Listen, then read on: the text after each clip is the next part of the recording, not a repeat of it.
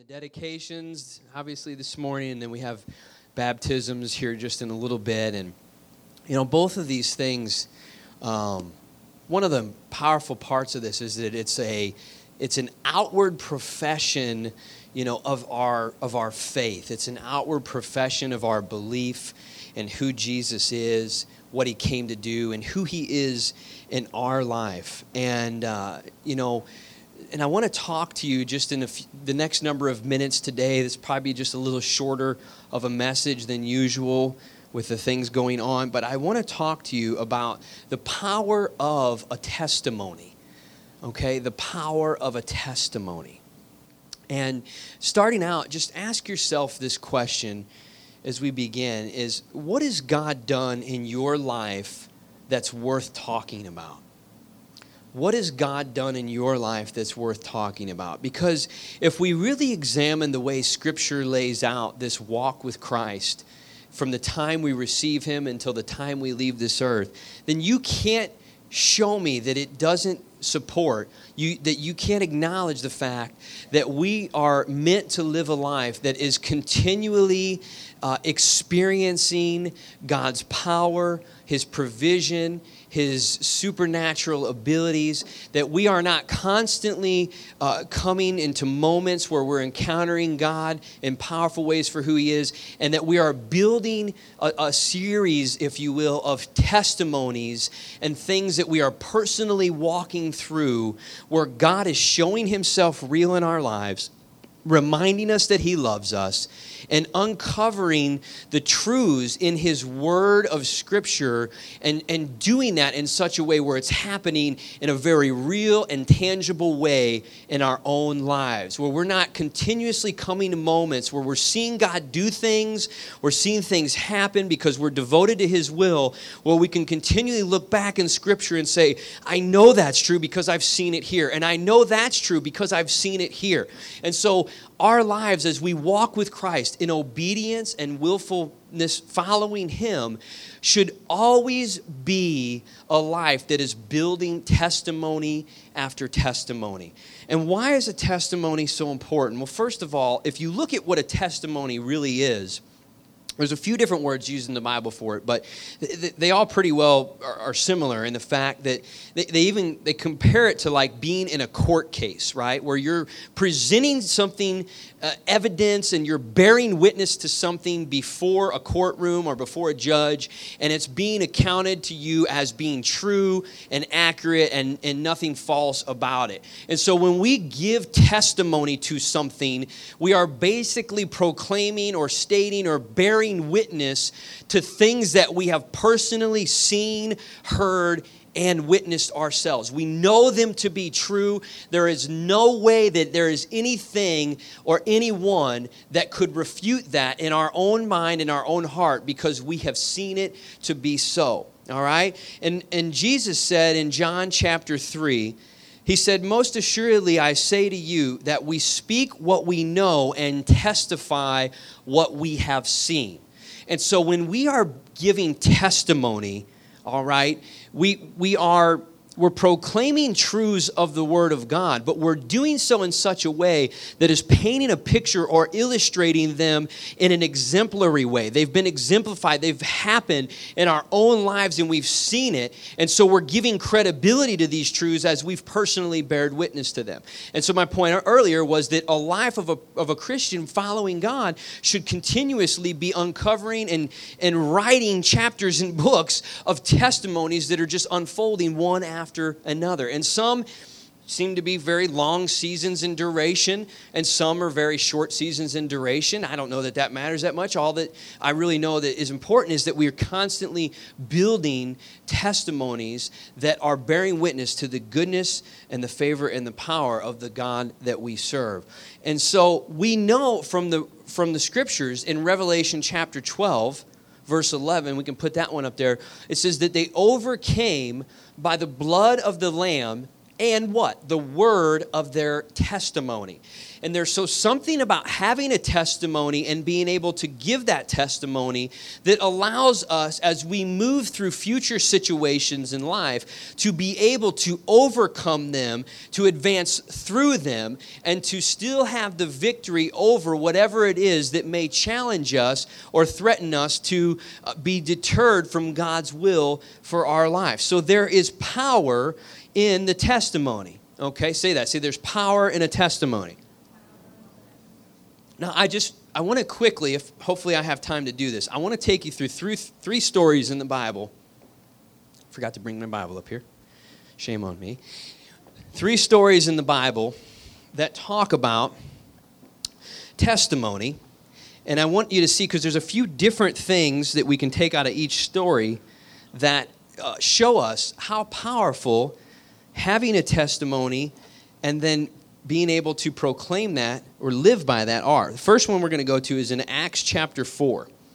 Now, I'm just going to jump through the stories a little bit, but let me give you some preface. This is a situation where Peter and John have been arrested. They're in prison, okay, and they're getting ready to sort of go on trial, if you will, and before the authorities and I believe the high priest here. And what happened is right after Pentecost occurred in the upper room, Peter and John, they're preaching to multitudes of people. The church is growing. People are getting saved. And they go outside one of these days, and there's this lame man sitting at the front door of the church.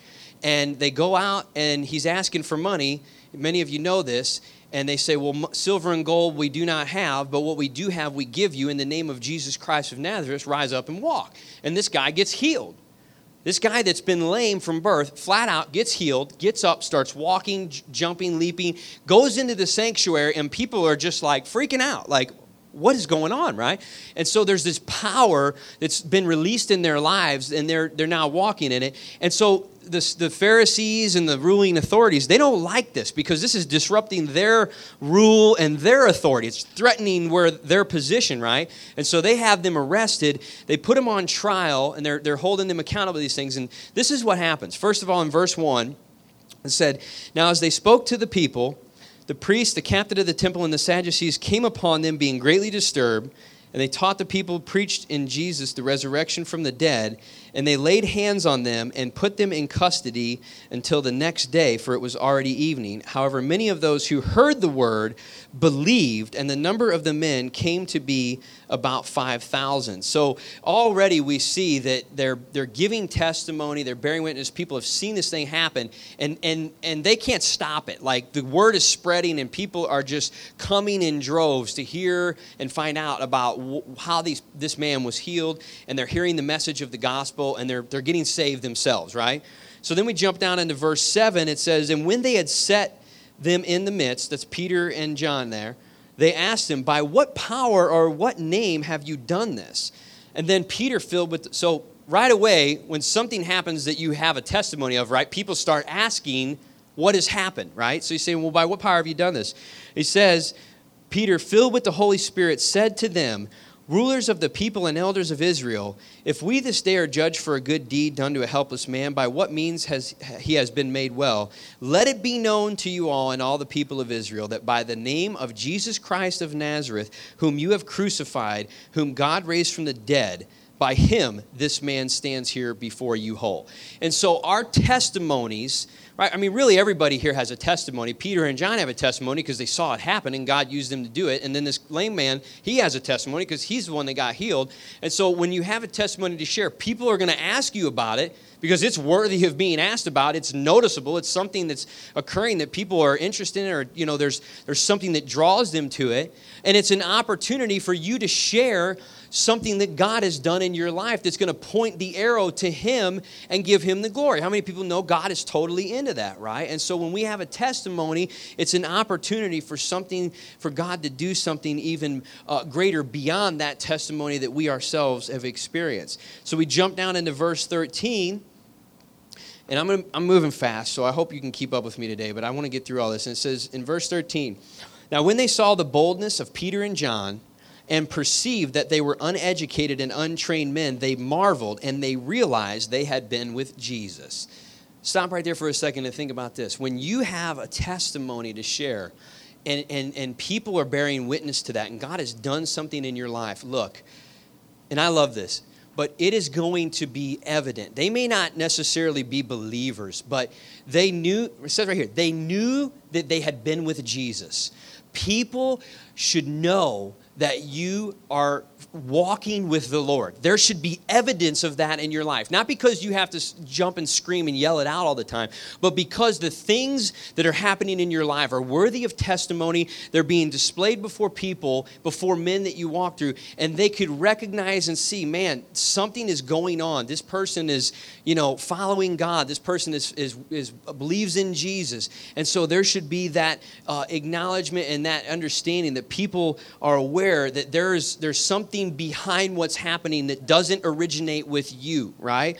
And then in verse 14 it says, and seeing the man who had been healed standing with them, they could say nothing against it. They had nothing that they could say. Now look, people can argue with you and they can debate with you about some of the things in Scripture. And let's be honest, most of us in a lot of ways, there's scriptures that maybe we can't quote them, or we don't necessarily remember all of them, or we know we've heard this, but we can't necessarily remember where it was if it comes to like a theological debate. But when it comes to testimony, there is nothing that anyone can say to refute that.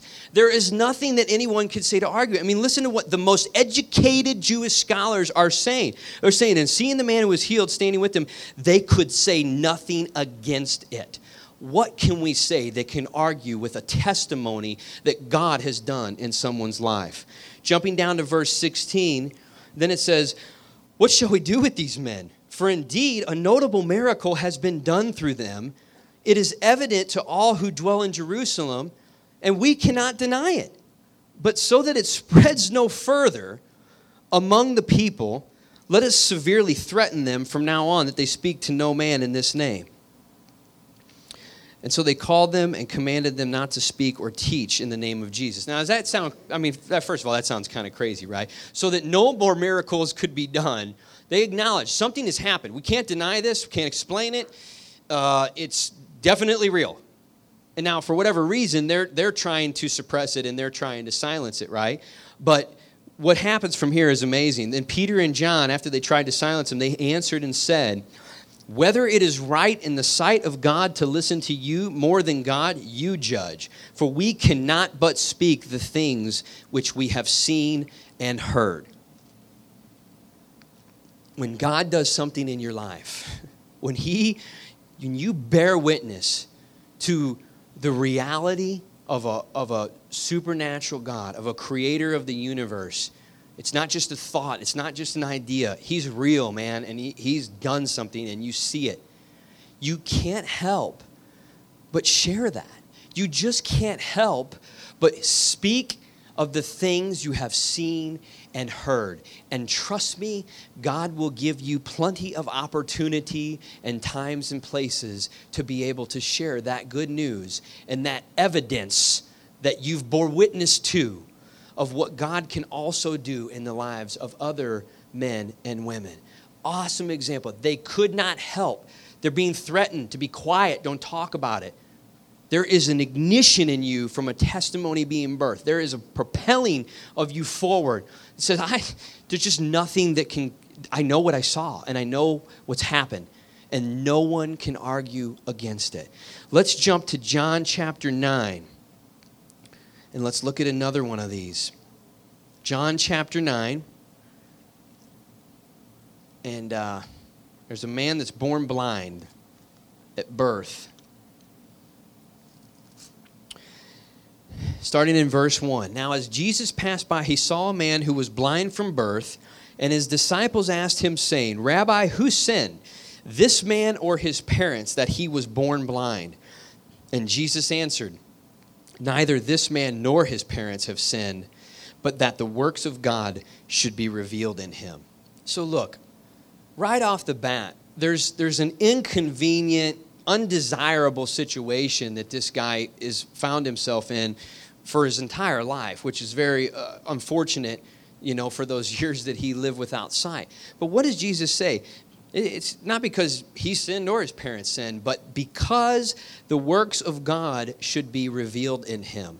And just to point out that many things that you're going through, many things that you face that are undesirable in your human nature, and they always probably will be that way as you move along, but they're for God, the good works of God, the good things of God to be done in you and to be shown or just displayed among people that you know, right? That it's not necessarily that you're making all kinds of mistakes or that you're in sin or that you're doing all the wrong things. I'm not saying that doesn't happen, but it's not just because of that we sometimes find ourselves in trials and adversity and undesirable moments, but it's God setting you up, allowing things to just come into line for his good works and power to move in that situation and then basically to be on display, to be able to have a testimony birthed in you that you'll then carry forward for the rest of your life, that no one will ever be able to tell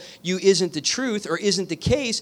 And then those things will be rooted in Scripture because they'll line up with who Jesus is and what he said he would do in you and what you have in him, right? So it will be a powerful thing. I want to just give you a quick example of this.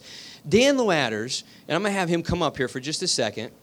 Okay, Dan, a few years ago, had stage 4 leukemia. Stage 4 leukemia. Go ahead and come on up, Dan. Is that all right? Okay. He had stage 4 leukemia. And he was diagnosed, and I mean, many of you know, that's not a very good picture, right? I mean, the outcome of situations like that are usually not good. And Dan was forced to come into a position where he really stood on his faith and had to really believe that God could heal a man, that he could heal him of sickness, just like all these stories talk about.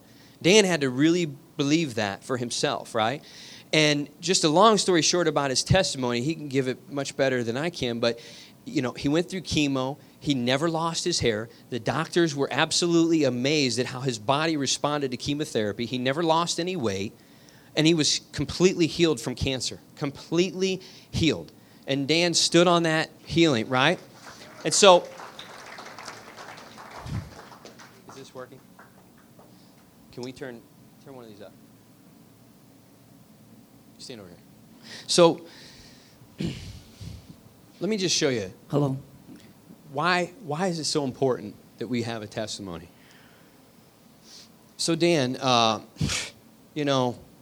look, I don't know. I mean, I know you talk about this God and stuff that you serve or whatever, but I just think it's kind of like, a lot of wishful thinking, a lot of feel good. People just kind of get overly zealous and stuff like that. I mean, what do you say to that? I mean, how do you even know that it's real? It's just like, You know when you know. When you put everything that you have on God and you look at God for all your answers. Whenever they told me I had stage 4 leukemia, of course, the first thing goes to your mind is, how's that happen? I don't have that in my family. I don't know where that came from. But right away, I looked at my life and I said, I can either stand on God's word or I can believe the world and what the reports of the world is. And I said, I can either take this report or I can take the one I had 2,000 years ago. And I said, that's it. I'm putting everything I have on God's word. I'm healed. Yeah, but healed. I mean, really, does God do that? I mean, I know that, there's stories in the Bible that say that and everything, but really, I mean, does God really heal people? He heals those that believe and have faith in his word. How do you know that? I know that because he's done it in my life, and I've seen it. Everything that the world told me, you're going to vomit. You're going to lose your hair. You're going to lose your weight.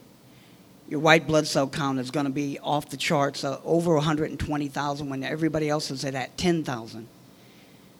When the world tells you that friends, family, and everybody looks at you and go, oh my gosh, what's happening to you? And you say, I'm healed because God did this. By his stripes, I'm healed. And I stand on that word. And you stand on it above all other things that come to you. God puts that in your life, and his word becomes flesh. After 1 week of chemo, the doctors couldn't believe it. I had no signs of leukemia. It was left my body. And I never had I knew that God's a big God. So I said, God, through this, I know I'm going to be healed, bottom line. But bigger than that, even, I know that you're a big God and love me. So I'm not going to even have any effects of this chemo. That's God's that's man's chemo. I could be healed, but still the chemo's going through my body. You lose your hair and all the other things. I said, but you know what? You can keep me from that too. Yeah. And I know he will. And he did. That's awesome. Thanks, Dan.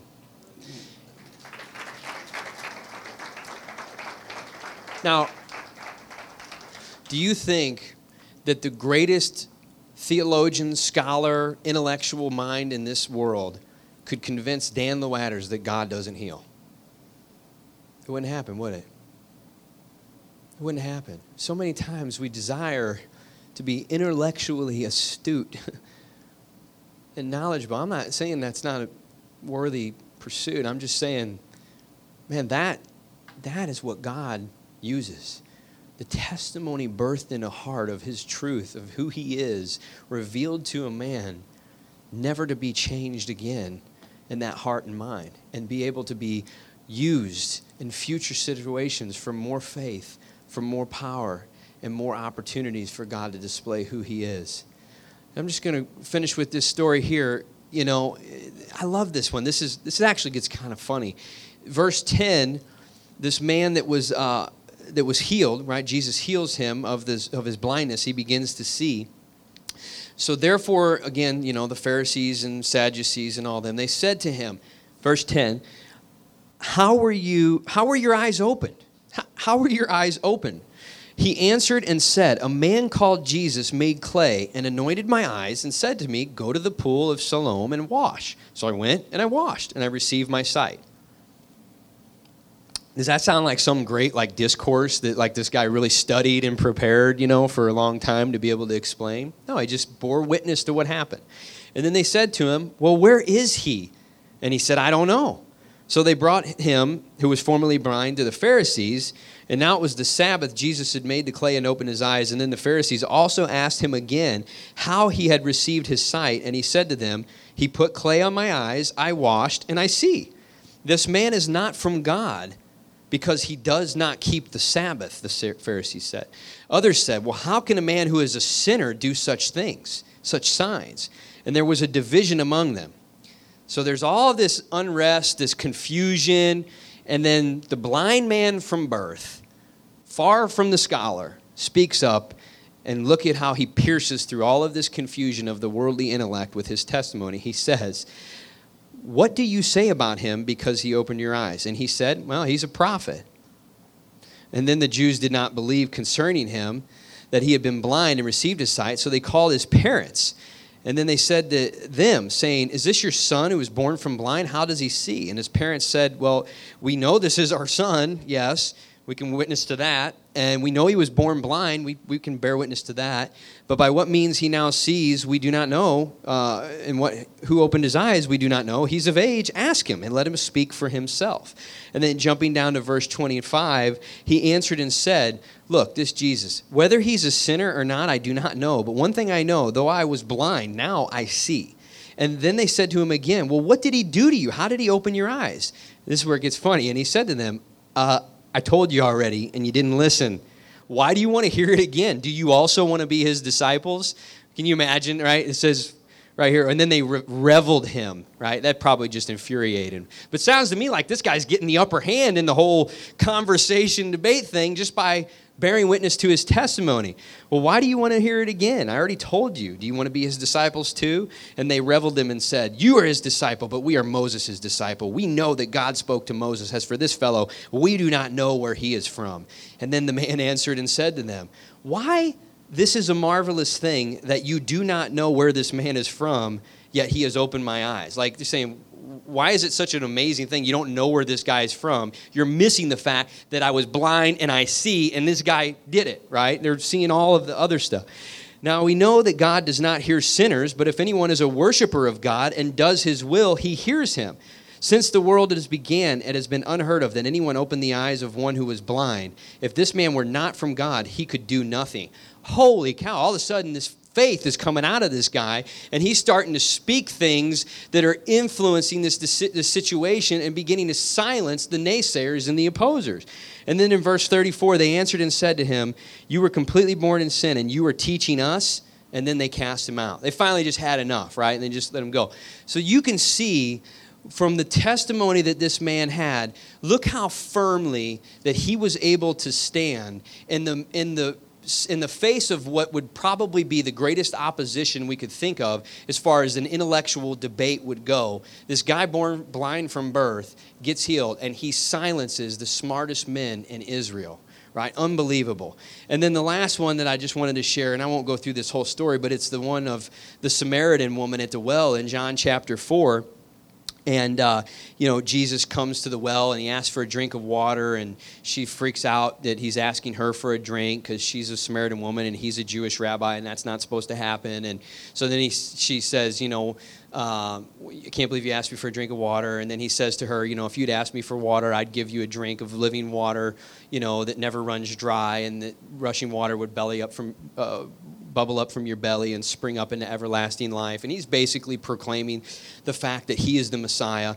Then he goes on to tell her, this is funny, in verse 16, he says, go call your husband and have him come here. And then the woman answered and said, I don't have a husband. And Jesus said to her, you have said well that you have no husband, for you have had 5 husbands, and the one whom you're with now is not your husband, and that you have truly spoke. And the woman said to him, Sir, I perceive you are a prophet. And so this woman, she sees that Jesus is telling her these things. Jesus is doing something in her life. He's showing himself real, as he would do in many different ways, and he will do for us continually, show himself real, whether it's like this or a different way. And then in verse 25, the woman said to him, I know the Messiah is coming. When he comes, he will tell us all things. And Jesus said to her, I who speak to you am he, declared himself to be the Messiah. And then jumping down in verse 28, listen to what happens. The woman left her water pot, went her way into the city, and said to the men, come and see a man who told me all things that I ever did. Could this be the Christ? And then they went out of the city and came to him. Jesus, this woman has now received a testimony. Something has happened. She's bore witness to the Messiah. He's told her things that no one could know. And so now she's sharing this testimony. And what's happening? It is creating an interest and a draw in all kinds of people around that are coming to hear about who this Jesus is and see what this is all about. And then when you go to verse 39, the conclusion of the story, and many of the Samaritans of that city believed in him because of the word of the woman who testified. Because of the word of the woman who testified. The testimony that's been birthed in us precedes more great and mighty things that God will continue to do, not only in our lives as we stand on faith going forward, but also in the lives of others around us that God uses to divinely create opportunities for his glory to be on display. So the Samaritans had come to him, and they urged him to stay with them, and he stayed there 2 more days, and many more believed because of his own word. Now they said to the woman, now we believe not because of what you said, but for we ourselves have heard him, and we know that this is indeed the Christ, the Savior of the world. Now all of a sudden, what? You see what happened there? They have their own testimony. They have their own testimony.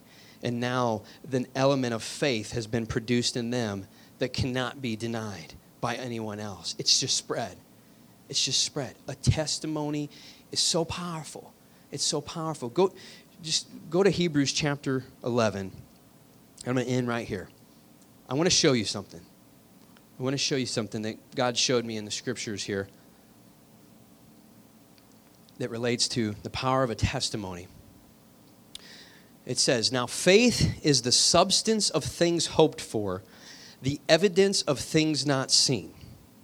For by it the elders obtained a good testimony.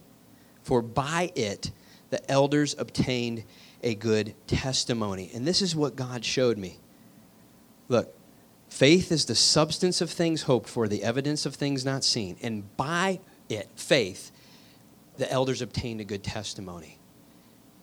before the testimony happens, before something that we bear witness to occurs, faith has to first exist. Faith precedes a God-given testimony, right? We've got to believe. We've got to believe that God can do what we believe he can do. We've got to have an element of faith, just a measure of faith, mustard seed, for God to be able to move from this place in heaven and do something right here in little old me's life on little old earth to display his glory and power all over the place. Paul talked about how we live from faith to faith, right? And as we're going from one encounter of faith to the next, where our faith is being challenged and tested, and then we exercise our faith and our belief, and then a testimony occurs that builds that faith up strong, that then allows us to continue to move forward with more force and more faith as we go along, and more people begin to see that and bear witness to that we accumulate or acquire or obtain testimony after testimony after testimony. And in that, there is so much power. But faith precedes every testimony. Let's stand to our feet.